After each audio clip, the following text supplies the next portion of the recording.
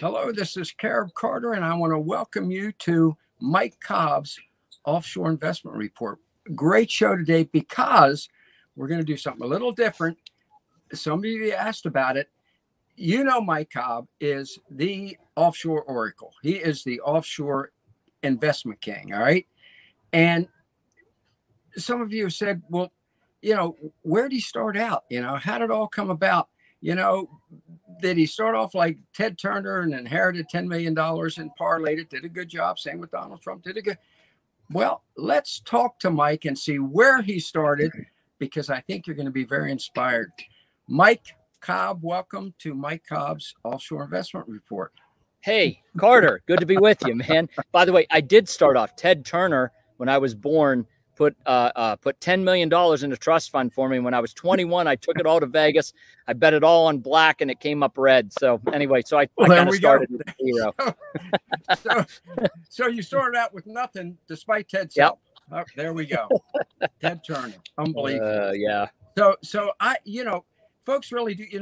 Years ago, 40 years ago, I wrote a script for the American College of Radiologists, and I wrote a line in there: people don't care how much you know until they know how much you care. I've seen it quoted a million times since. I wrote it over 40 years ago. Yep. But part of the way they know how much you care is the depth of your character. And I know, folks, I've known this gentleman 25 years, and I don't know anybody who has more depth of character.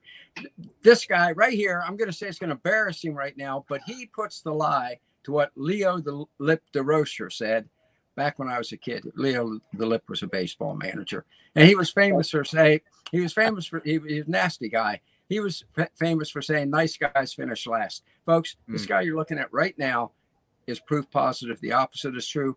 Mike, tell us something about, where did you start out? Right now, you are the offshore entrepreneur, residential resorts all over Central America. You didn't start out with somebody handing you 3.5 miles of beachfront in Nicaragua, right? Nope.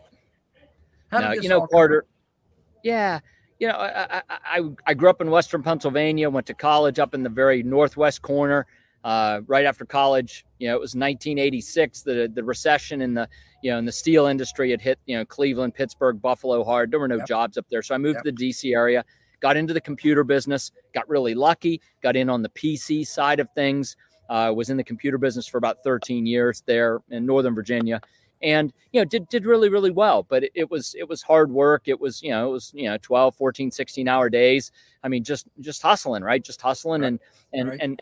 And it's really there where I learned how to, serve a consumer need, to pay attention to what the consumer is looking for and then serve that need. And the other thing about the computer business, which I didn't realize till much later when we had our own business, which is what we're going to talk about a little bit today, is, the idea of how do you work on really thin margins and how do you actually run a business? And the computer business was brutal. When I got into it at the beginning, margins were, 10, 12, 15% sometimes. By the time I exited the computer business, PC business in 1998, right? So the mid to late 90s, margins were 3, 4, 5%. And so when you're running a business on 3, 4, 5%, like there is no margin for error, right? You are clicking it, right? But the thing was, that there were lessons that were learned early on, and that is when you say you're going to do something, you do it, and even if you lose money to do it, you still do it. Because your word is your bond. And I can't remember, just recently, where was I? Gosh, I might think of the example later. I'll come back to it. Just the other day, I actually did a deal on a handshake, right? And it was a big deal. Like, it's a couple $100,000. Maybe it was a home or something. I don't know. I was at a conference and met somebody. And we shook hands on a deal. And I thought to myself, man, this is just so nice. And I said, but look, we need to get it papered up because I get hit by a bus this afternoon. You want it papered up. But we did the deal on a handshake and we were both comfortable with it. And I thought, this is how it was always, and this is how it really should be. And your word is your bond. And and now we've been out of the computer business. I've been doing this since 1996. First couple of years were kind of part-time, just sort of feeling it out, but full-time since 98. And when you build a reputation that's 26 years old, right? You do it one tiny little brick at a time. It's like building a big house out of bricks. It's lots of tiny little bricks to build this house, but it only takes, one or two little, bonks with the wrecking ball to knock it down. So, that reputation is really, really important and sacrosanct. So, I don't know. Did that answer your question, Carter? It really does answer the question. And you really, right at the very beginning, you pointed out something that I think people can identify with. You started out as an average American kid. Your parents, I've seen pictures of your parents, look at the nicest people on the face of the earth, really mid-level Americans, right? Yeah. They didn't say to you, Mike, we're going to give you everything you want so you can go out and make it in life. I'm sure they gave you all the love in the world you wanted. Yes. But, yes. You strike me as a guy who delivered papers, worked at the local Burger King. Burger King. There we go. Yeah. Hey, but I had a work study program in college. I mean, I was working every semester in college, from the cafeteria to buildings and grounds to working in the poli-sci office. Right. I mean, one summer, I worked every summer either at Burger King or I worked in an assembly line one summer. Right. Yeah. I mean, Now, folks, this is great. I want to reiterate why this is important, because this is a gentleman you can identify with. Okay. This is not one of the 1% wealthy elite who has no idea what your needs are. This is a man who has been where each of us either has been or is. And so when he talks to you about, some of the developments, okay, the Mike Cobb communities, which are the premier communities throughout Central America, when he talks to you about those, he's speaking your language. He's not talking about, well, you can spend several $1 million and come in. No. Hey, no, Carter, you're right. I hesitate. Like when you say it's the premier communities, and I know you say that, and I really appreciate that, right? I sometimes think to myself, I think people sometimes think, oh, they must be expensive. I mean, we have homes that start at $100,000. Cozy homes, as you like to call them, homes at $100,000, and we offer up to 80% financing. So somebody comes along with $20,000-$25,000 and they want to own a home in Central America in the tropics, right? Like we make that happen for folks, man. And we, Incredible. And for me, because I grew up middle class, right? And those are my roots. I understand what it means to be middle class and to not have, $5 million sitting in my bank account that I can, go drop on a home somewhere, right? I might have saved up $50,000, right? And maybe I've worked my whole life and I've got a Social Security check of $1,500 a month or something coming in and whatever. And if you believe that or not, but what I'm saying, that's a whole different story. But let's say it holds true. I mean, it's $1,500 a month, right? And you got $50,000 saved up, right? Well, you can put a nice down payment on a home. You can get some financing and you can live really, really well overseas on $1,500. And that is what is incredibly meaningful and significant to me, because I think for many people that's what they've always wanted. They've always dreamed of a home someplace warm. I mean, they're living up in Pittsburgh area where I grew up, or Cleveland or Minnesota or something, right? Or all of Canada. That's it. Or York, Pennsylvania, where I am right now. Or York, Pennsylvania, right? And so all of a sudden, they've got that $50,000 or whatever saved up, and they get $1,500 a month or $1,800 a month. Like, how do you get a really quality life? Well, like, you're not moving to Florida on that. You're not moving to California or Texas, right? So all of a sudden, overseas opens up a whole new opportunity to have this incredible quality of life that's affordable on the budget you have. And you know what? I sleep really, really well at night knowing that we've helped hundreds of people to achieve this. And it feels really good, Carter. It feels great, actually. Well, and that's it. And that's the bottom line, folks. We're looking at a situation here. I always say the Offshore Club, we're not a sales organization. We're an opportunity organization. And we talk about a lot of different opportunities for people offshore. But I'd be remiss as president of the club if I didn't talk about Grand Pacifica, which I think is I'll say it again, the premier residential resort community in the Caribbean, in the Caribbean, in Nicaragua, folks. In the tropics, Grand Belize, because it's all about opportunity. And I love what you said, and I want to reiterate it. Folks, if you have a Social Security income, I know because I know the demographics of our 100,000 Offshore Club members, a lot of them do have a Social Security income, $1,500 to $2,500 a month. You can live like a king or queen on that. One thing, when you buy the cozy home for $100,000, you're not paying an arm and a leg every year for property tax. That's Folks, true. That's real world stuff. That's real world stuff. Plus, you know, Mike, I'll insert this, okay? I got my heating bill last week. My heating bill was $100 more than 1 year ago. So, wow. And I wrote that. Yeah, well, of course, when you have a president who cancels makes you energy dependent again, your prices are going to go.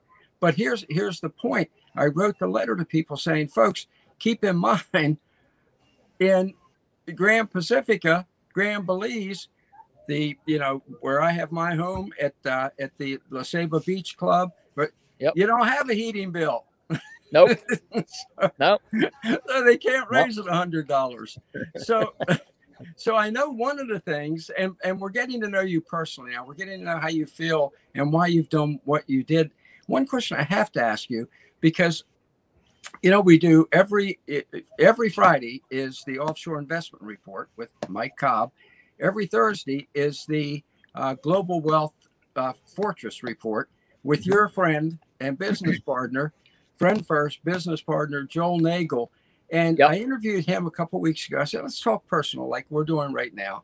And one of the things he brought up, and I said, you went to college with Mike, right? You've been friends ever since college. And Joel's another great guy.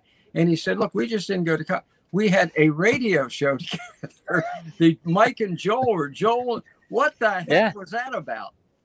We had a great radio program. I think the call sign was WARC, I think. Anyway, I think that's right. Anyway, so we had a radio program. It went from, I think, 10 to midnight, and we had to be off the air at midnight.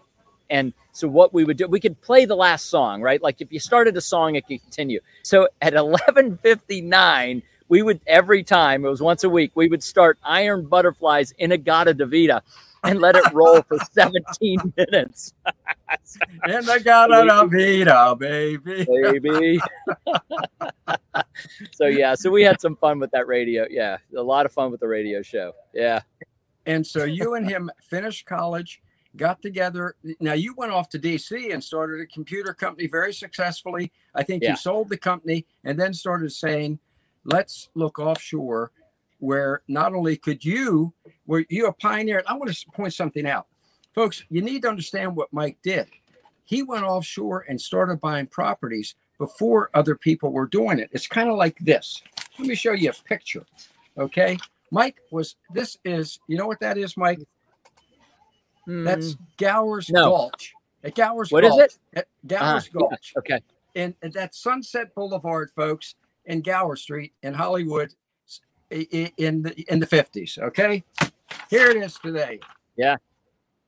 Why am I saying this? Why am I pointing this out? Look, here's Key West in the 50s. And folks, this is all going to come together. There's Key West in the 50s. Here's Key West today.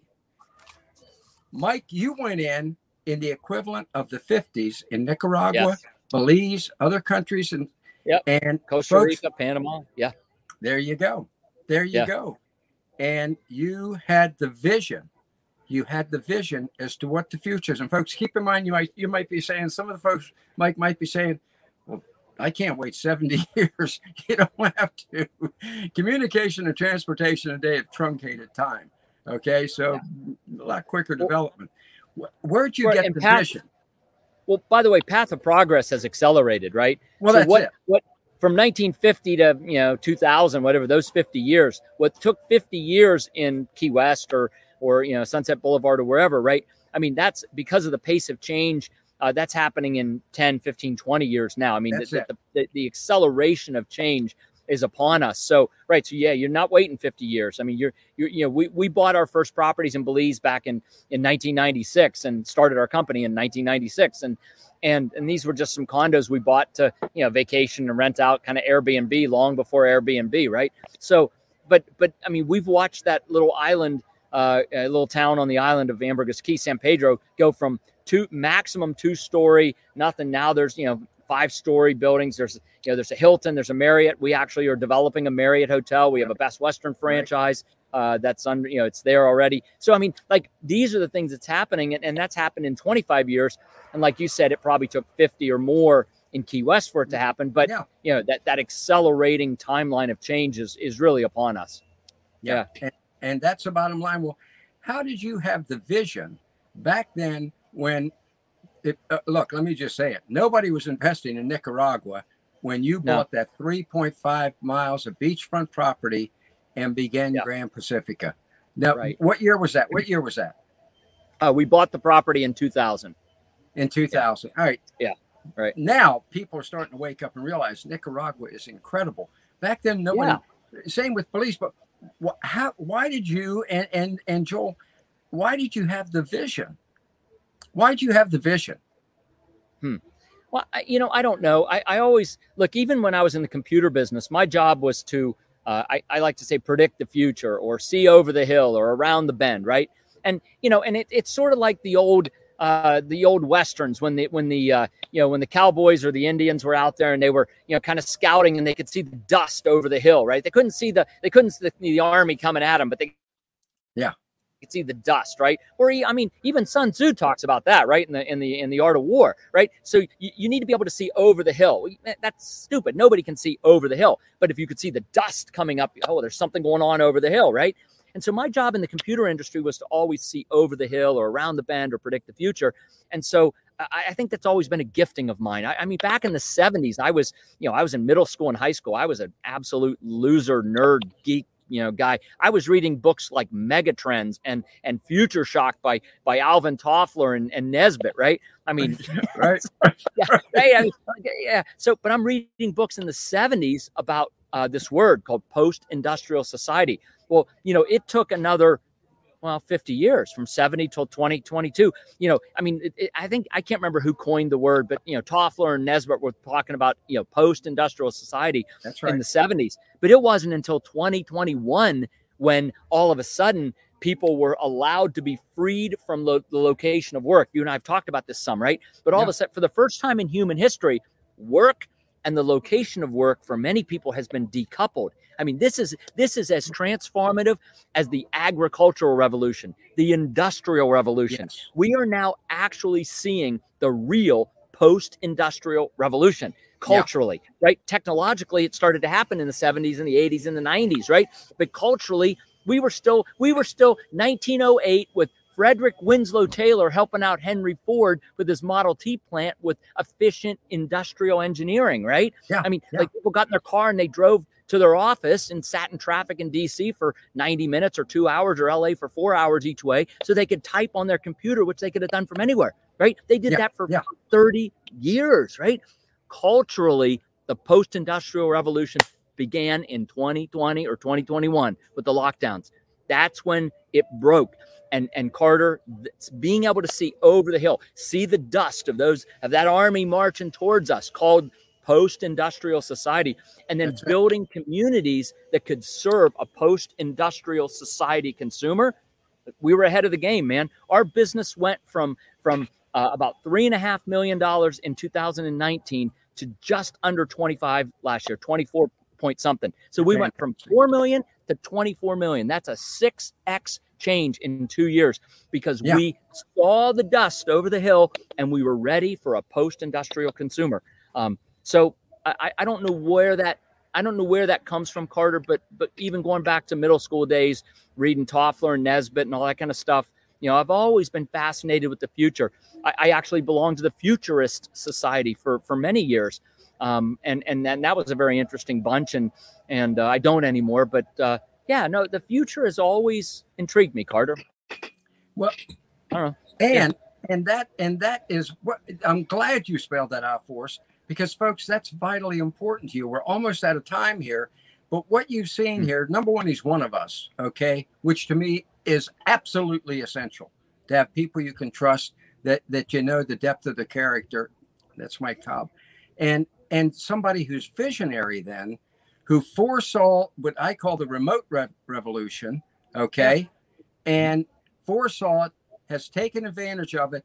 And Mike, what you've done, you have put, you have, what you have developed has put everyone watching right now in a position to come in and take advantage of it as well, because you've got everything laid out for them. Folks, you can make your move. You can work remote, recreation, everything remote now, and be, instead of in York, Pennsylvania, like I am, where there's snow on the ground, down there where Mike is, we're in the palm trees and the gorgeous weather. Fantastic, Mike. It's fantastic. Yeah, it's excellent. So thank you very much for doing this. Thank you for giving these insights into your character and your intellect as well, because folks, this is what you want to invest in. I'm just going to say it flat out. This is what you want to invest in. So thank you for joining us. I appreciate it.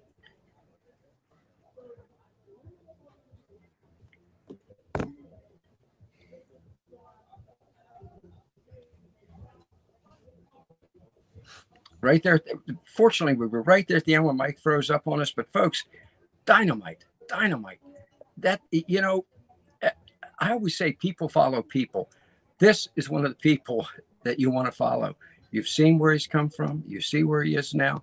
You can see how he can help you to be where you want to be. So thanks for joining us, and we will see you again next week. Let's do this thing.